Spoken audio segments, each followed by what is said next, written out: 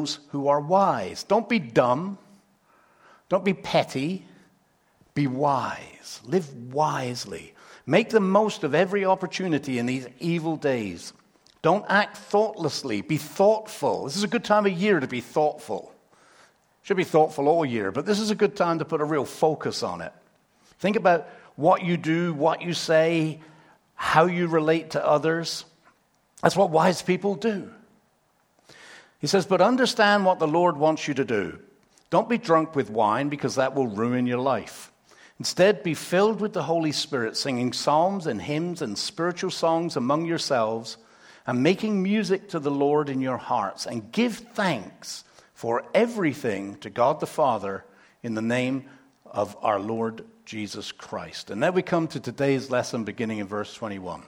And further, in addition to all of this, to take it to the next level, submit to one another out of reverence for Christ. Now, two key words in that sentence.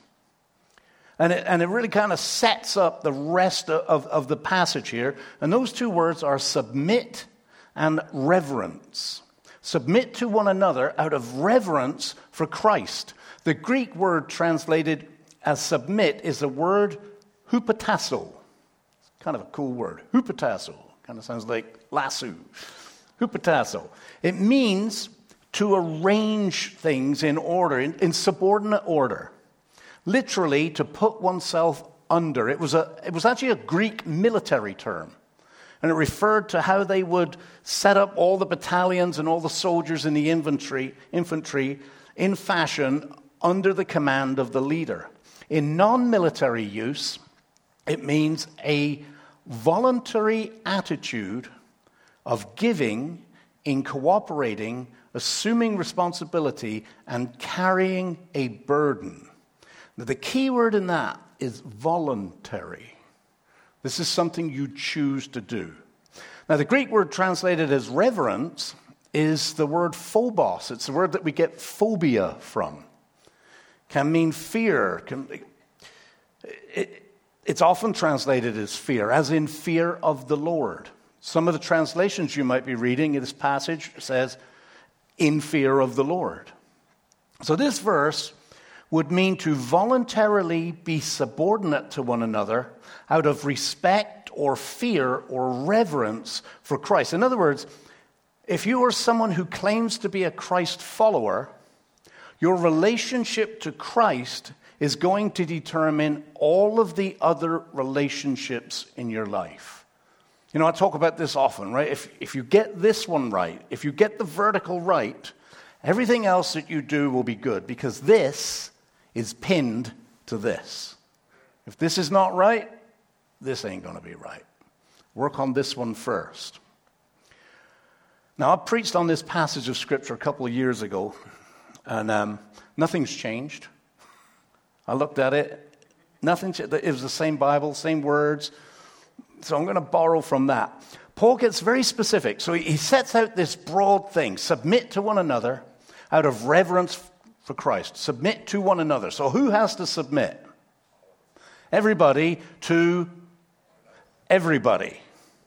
Then he gets specific. And this is a difficult passage of Scripture these days. For wives, this means submit to your husband as to the Lord. It's not very flavorful today. It doesn't leave a good taste in the mouth when you say that these days. So the question that we need to ask ourselves, what is it about submission that we find so distasteful? It's the abuse of authority. As a race, we humans have a terrible track record of abusing authority. And the greater your authority, typically, the greater the abuse. I can remember reading about a prison guard who, he was a Christ follower and wanted to be the best Christian he could be, but he honestly confessed, he said, I want my Christian faith to be strong. I want to follow Jesus, but I love the feeling of causing a grown man to wet himself in fear. It made him feel powerful.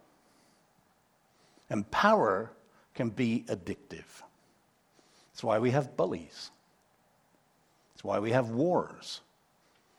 Bullies in school, bullies at work, bullies in our neighborhood, bullies in our homes. People who like to exercise power and authority and strength over others.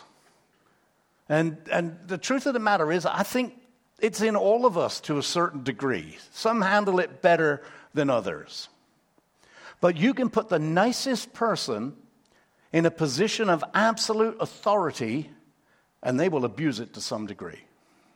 It's just in us. There's something wrong with us. And some will do it more than others. We're not very good at authority. And that's why we find submission so distasteful. But this is not about authority in that sense. There's three things that we learn about submission from this passage of Scripture, from these first two verses. First, submission is a relational act. It's to do with relationship. It's not to do with authority. It's not about authority. It doesn't say, woman, submit to men. This is relational. It's between a husband and a wife. It's not a general statement. Woman, you must submit to men. Doesn't say that. It says very specifically, for wives, this means submit to your husband. So first, it's relational. Second, submission is a voluntary act. Wives, this means submit to your husbands. He's writing it to wives. He's not writing it to the husband. He's not saying, husband, make sure that your wife submits to you. He's writing to the wife. Too often it's interpreted, husbands, take authority over your wife. I remember talking to someone about this scripture one time, and he puffed his chest out and said, I have no problem doing that. I don't know if the divorce is final, but... And sadly, I've known a lot of Christian men that see it that way. But that's not what it says. Wives, this means submit to your husband. It's addressed to the wife, not to the husband. And what she chooses to do with that is up to her. But it's voluntary. So it's firstly relational. Second, it is voluntary. Third, submission is a spiritual act. How is the wife to submit to her husband? As she does to the Lord. As she does to the Lord. So this submission is first relational, second it's voluntary, third it's spiritual. Christian submission is not something that is forced upon someone out of a position of authority. This is relational wisdom. It's a voluntary act, and it's spiritual in exactly the same way that we submit to Christ. Then he goes on. For a husband is the head of the wife, as Christ is the head of the church. He is the Savior of his body, the church. As the church submits to Christ, so you wives should submit to your husband in everything. Who's he writing to again? He's writing to the wife, right? He's not writing to the husband. He's writing to the wife. It doesn't say, wives, do anything and everything your husband demands. That's what I got written in mine. I show it to Sandra sometimes. I say, God has changed my version. And this is as much about the husband as it is about the wife, but it's still addressed to the wife. It's still a voluntary submission. It's not an authoritative takeover. I'm the man of the house here. The little woman, she's here in support of me. So what does it mean? The husband is the head of the wife as Christ is the head of the church. Well, Christ is the spiritual head of the church. That's his role. He is the spiritual head of the church. The husband is to be the spiritual head of the family, including his wife. That was God's plan right from Adam and Eve. And nowhere in the Bible does it say God changed his mind on this. Now, when it comes to relational wisdom, this is most certainly countercultural. It doesn't fit with our culture. And it can seem misogynistic, Can't even say the word. It's important to understand that it does not say a wife is valued less than a husband, that she's somehow inferior to the husband. That's not what this scripture says. This is a spiritual submission in exactly the same way all of us submit to Jesus. It's not a statement about woman, it's a relational statement about marriage. Christ is the spiritual leader of the church. The husband is to be the spiritual leader of the wife and consequently his household. He is responsible for the spiritual education, the spiritual well-being, and the spiritual direction of the household, not his wife. He is to be the example. He is to be the leader in all things spiritual. This is a responsibility the husband has been given by God himself. Now, I'm not God. I don't make the rules. I'm just giving you what it says. Unfortunately, it's a responsibility that many husbands have abdicated. I know so many households where the spiritual leader in the household is mom, is the wife. She's the one saying to the husband, can we go to church this week? Can we go to Bible study? Can we go to small group? Instead of him taking the lead that Jesus has given him and saying, hey, we're going to church this week.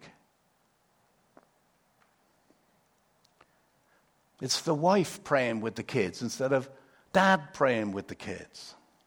It's the wife teaching children about Jesus instead of dad teaching kids about Jesus. Doesn't mean that the wife cannot do these things. But it's his responsibility to lead these things.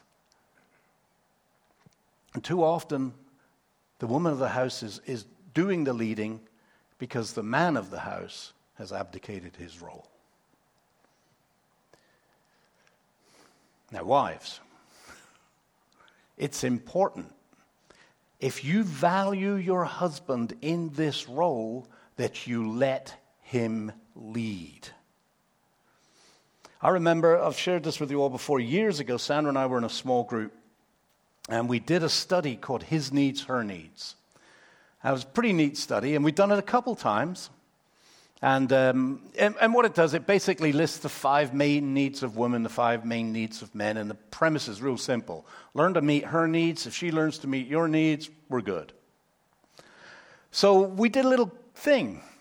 As we kind of set it up, we told each person to go away, and next week we'll come together and write down your 5 needs. What are your top 5 needs in this relationship? And something happened that I never expected, and I think it happened both times that we did it. When we got back, the number 1 need of every single woman in the group, in both groups, was, I want my husband to be the spiritual lead. It was number 1.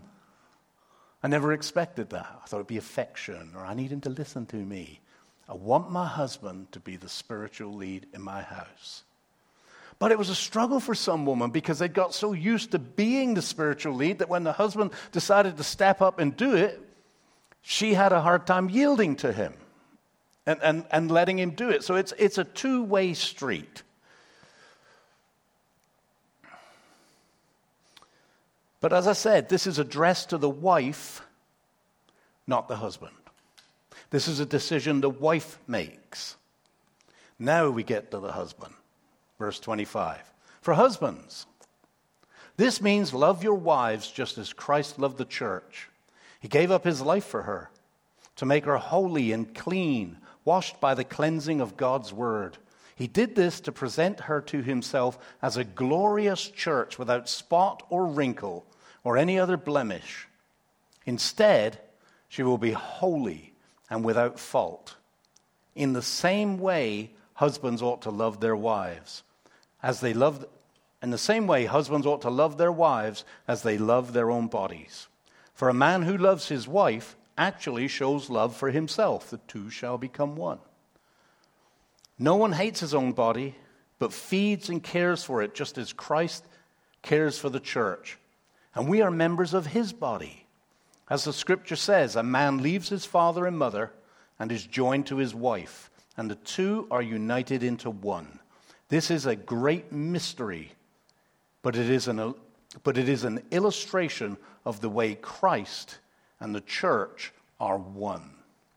Now, I really believe, as difficult as it might be for wives to submit to their husbands in this way sometimes, I think it's just as difficult for a husband to love his wife in the manner that Christ lays out, that God lays out here. A completely sacrificial love. I think there are very few women that would have any problem submitting to a husband who loved her in this manner. Like, what's the big deal? This is a sacrificial love. It means that the husband sacrifices his well-being, his rights, his everything for his wife. Now, wives, who wouldn't want that? It's a good deal, isn't it? Now, to love your wife in the way that Jesus loves the church. Now, think about what Jesus went through for the church. He was arrested. He was falsely accused. He was beaten. He was humiliated. He was rejected. He was mocked and executed in the most terrible way and most terrible circumstances, and he did it voluntarily. Not because he had to or because he was forced to. Look at this in John 10:18. Jesus says, "No one can take my life from me. I sacrifice it voluntarily, for I have the authority to lay it down when I want to and also to take it up again. For this is what my Father has commanded." At any time, Jesus could have stopped all of that whole sacrificial thing. He could have called in a legion of angels, but he chose not to for us. He had the authority to end it. There's that word authority again. He had the authority and the ability to stop the abuse. He had the authority not to submit. But he chose to submit. He chose to love. Why? Because he loved the church more than he loved the comfort of an easy life. He loved the church more than he loved his body. And he did it in submission to the Father. So that's how we're called to love our wives. Thoroughly sacrificial love. You ever heard the saying, love is blind? Yep. Wives, how would you feel if every time your husband looked at you, he saw you as radiant, without stain or wrinkle, or any other blemish, but holy and blameless? That'd be a pretty good deal, wouldn't it? I mean, that'd be a good deal. That means he sees you as beautiful on the inside, and he sees you as beautiful on the outside because he's looking at you with spiritual eyes. He's seeing you the way Jesus sees you, because this relationship between you and him is the same as this relationship between us and Jesus. And when Jesus looks at us, we are those who have accepted Jesus. He sees us without blemish. He sees us without sin. He sees us pure. You can submit to someone who sees you that way. That's not so hard. And that's the essence of all of this. And then Paul ties it all together with this statement at the end. He says, "So I say again, each man must love his wife as he loves himself, and the wife must respect her husband." That's the relationship that the husband and wife is to have. It's a voluntary giving. She chooses to submit. He chooses to love. I find it kind of interesting that Jesus, that the Bible doesn't tell women to love their husbands. One of the things I remember from the his needs, her needs thing, no man of the 5 needs that we all wrote down, I don't remember any single man putting love as number 1. They needed respect. They wanted to be seen as the husband. It's in us. Problem is, it's too easy to abuse. So for the wife, there's this choosing to humble herself and submit to her husband in everything. That doesn't mean that she gives up her dignity. Doesn't mean she gives up her worth. Doesn't mean she quits thinking or having an opinion. Far from it. In fact, if the relationship is right, her dignity and worth should be increased. Her participation in the marriage should be increased. All of this stuff gets better. For the husband, it means choosing to put his wife first, sacrificially, to value her and hold her in high regard. That is relational wisdom. So he continues, children, obey your parents because you belong to the Lord, for this is the right thing to do. Have you noticed, as I said in the beginning, all of these things are dependent on the vertical relationship with God. Children, obey your parents not simply because they're your parents, but because you belong to the Lord.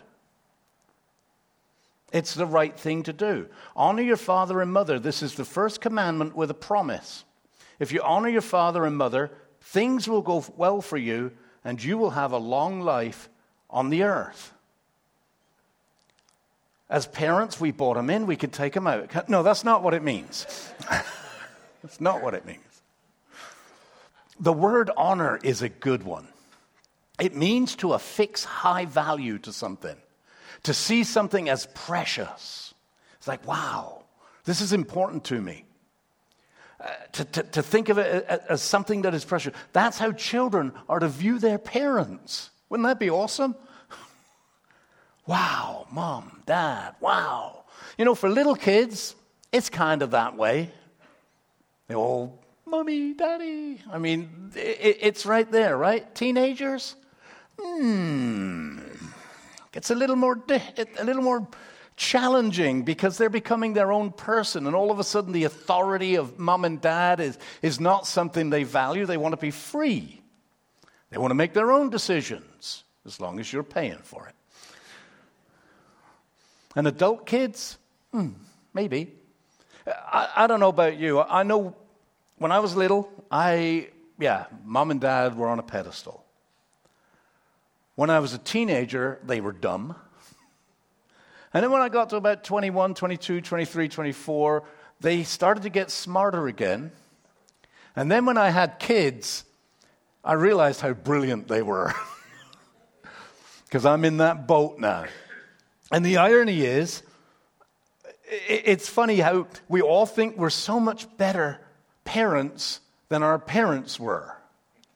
And our kids are going to be so much better parents than we were. And their kids are going to be so much better parents than they were. Everybody thinks they're a better parent than the generation before. But the principle here is very, very simple. Value this relationship and life will be better. Value your parents and life will be better. Now, do we need to bring the kids and the youth in? We should have made them stay here for this bit, right? And then he goes very specific here. Fathers, do not provoke your children to anger by the way you treat them. Now, this is a good time for the kids not to be here. Fathers, do not provoke your children to anger by the way you treat them. Rather, bring them up with the discipline and instruction that comes from the Lord. Now, dads love words. Sorry, I didn't mean to look at you, Kevin. Now, dads enjoy words like discipline and instruction. We gravitate to words like this. You know, I remember learning years ago and seeing it. Typically, the mom values the relationship and the dad values the rules. We have rules. I can't tell you the number of couples I've had, and I hear it over and over again. She'll say, he doesn't treat the kids very nice. He's too harsh and he's too difficult. And he'll say, we've got rules, but what's the point of us having rules if nobody keeps the rules? And you hear it over and over again. And I think that's what Paul is addressing here. These are authoritative words, discipline and instruction. But what is the discipline and the instruction that comes from the Lord? Well, if you go back to the very first verse in this passage in Ephesians 5, it says, imitate God, therefore, in everything you do because you are his dear children. Okay, same relationship. Live a life filled with love. Following the example of Christ, he loved us and offered himself as a sacrifice for us, a pleasing aroma to God. What did Jesus say? As I have loved you, so you must love one another. Live a life of love. Treat your kids well. Teach them to be respectful by modeling it. Teach them to be loving by modeling it.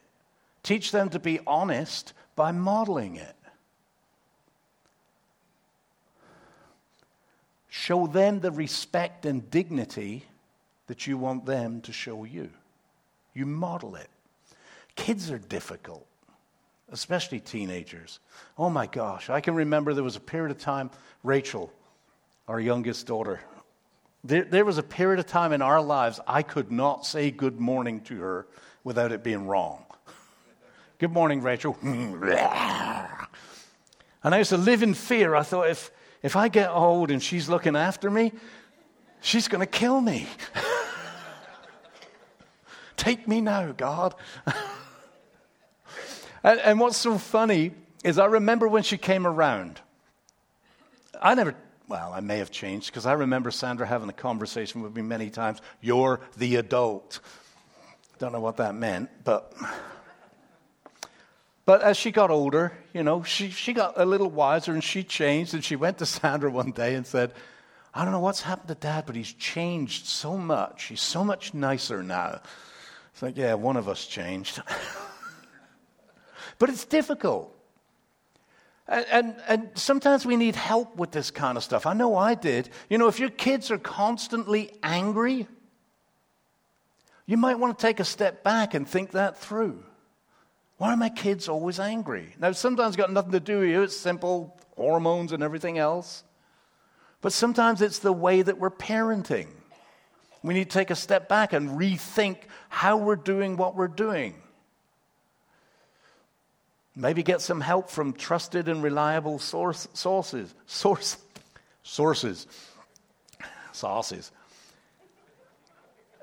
This parent-child, father-child relationship is to be handled in exactly the same manner as the husband and wife relationship. There's that voluntary submission and overwhelming love that fits together nicely, a giving over and a yielding. If the child honors and values the parent, and the parent treats the child correctly, that means that you lead rather than you drive. The shepherd versus a cattle driver. Jesus was a shepherd. That's a beautiful thing, but not easy. Now, the one thing all of these relationships require is a rock-solid relationship with the Lord. Because I know this. I cannot love my wife the way that Christ calls me to love her without the power of the Holy Spirit active and alive in my life. Because I don't have it in me to love in that manner. So I've got to get this vertical relationship right. That's what everything anchors on. Couldn't parent my children the right way without getting the vertical relationship right. If you're not living by the Spirit, none of the other stuff is going to work. She cannot submit to me in the way that she submits to Jesus without the Spirit being involved. So Paul finishes this section with something that's kind of difficult for us in these days. It says, slaves, obey your earthly masters with deep respect and fear. Serve them sincerely as you would serve Christ. Try to please them all the time, not just when they are watching you. As slaves of Christ, do the will of God with all your heart. Work with enthusiasm as though you were working for the Lord rather than for people. Remember that the Lord will reward each one of us for the good we do, whether we are slaves or free. Masters, treat your slaves in the same way. Don't threaten them. Remember, you both have the same master in heaven, and he has no favorites. It's a difficult passage of Scripture. It's not condoning slavery, but that was the norm in those days. You know, the idea that one human can own another human has been around almost as long as humankind has. Fortunately, Christianity knows no bounds. Doesn't matter what gender you are, what race you are, what culture you come from, what social or economic position you are. It's the same for everyone. It's equal for everyone. So Paul is addressing those people in this situation. Let Christ shine in you in all circumstances. And I like the way he put it when he wrote to the Corinthians in Corinthians chapter 7. Can we go to the next slide, please? He said, are you a slave? Don't let that worry you. But if you get a chance to be free, take it. And remember, if you were a slave when the Lord called you, you are now free in the Lord. And if you were free when the Lord called you, you are now a slave of Christ. Same for everyone. Relational wisdom is all about allowing the Holy Spirit to guide and lead us in all of our relationships. So if you're not a husband, or you're not a wife, or you're not a parent, you're not a slave owner or a slave, that doesn't mean that none of this stuff matters to you. We are to submit to one another. We are to treat each other with respect. We are to care for one another. We are to love one another. That's why it began, submit to one another, because Christ is your Lord. It's 360 degrees. No matter what relationship, Christ should be shining in you. When my wife gets up in the morning and she looks at me, there should be something of Christ in there. Fear. Silence that man. And like I said, the only way that we can honor God in all of our relationships is by staying close to God in all of our relationships. That means praying for the people that you relate to, even the difficult ones. So let me close with this. Go back to the first verse we read, Ephesians 5:15. So be careful how you live. Don't live like fools, but like those who are wise.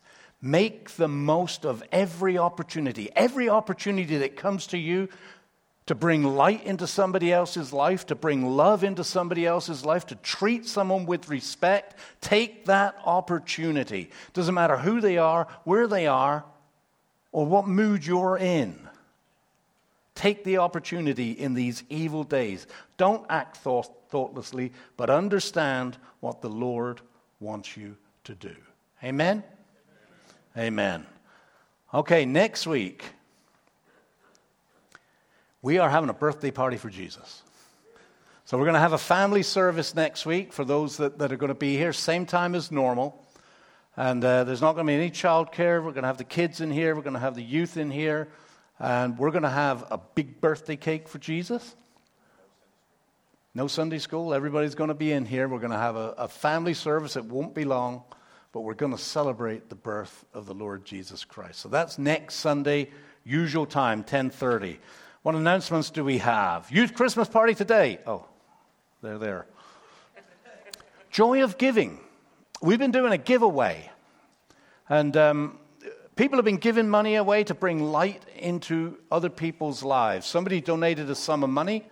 We said, go get yourself some of that money and go give it to someone. If you can, match it. So if you want to give away if you want $50, add $50. Now you got $100 to give away. We still have about $200 left. So if you'd like to be a part of that, if you go out in the foyer there, see Pat. She's got $200 to give to you, to give to someone. You don't have to show her, look, I got $50. Just take the money and go give it away. Sound like a deal? Anyone here like to give away money? Anyone here like to keep money? Ooh, it's a tough one, isn't it? It truly is a tough one, but that's what living in the Spirit is. Okay, 5 o'clock on Saturday, we're going to have our Christmas Eve candlelight service. Traditional service, no sermon. It's going to be all traditional music, and we're going to stand around here. We're going to sing Silent Night and send everybody off to Christmas. Then 10:30 Christmas Day service, 10:30 New Year's Day. If you need to get your giving in because you want your giving to be on this year's tax, get it to us before the end of the year by Wednesday, December 28th, if possible. We are closed on Thursday, 22nd, Monday the 26th, Thursday the 29th, and Monday the 22nd.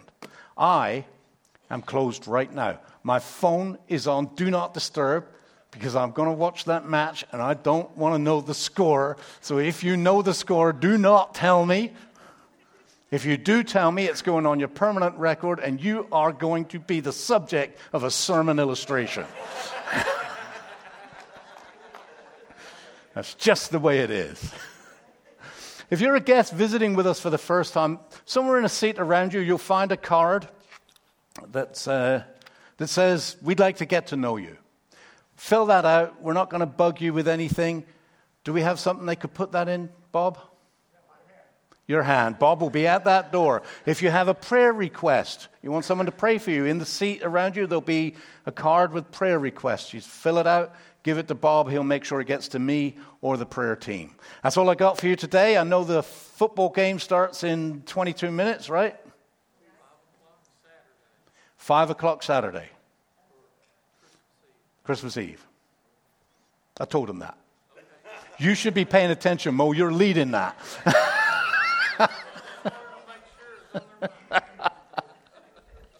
Candlelight. Remember I talked about candlelight? We're all going to say, yeah. He's not going to show, is he?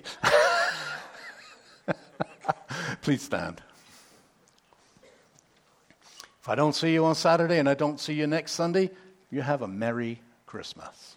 Heavenly Father, we just thank you. I know today's message can be difficult, this whole subject of submitting, and it's not really a very Christmassy message, but it is. Because it's about love and it's about relationships. It's about caring for one another and being the people that you've called us to be.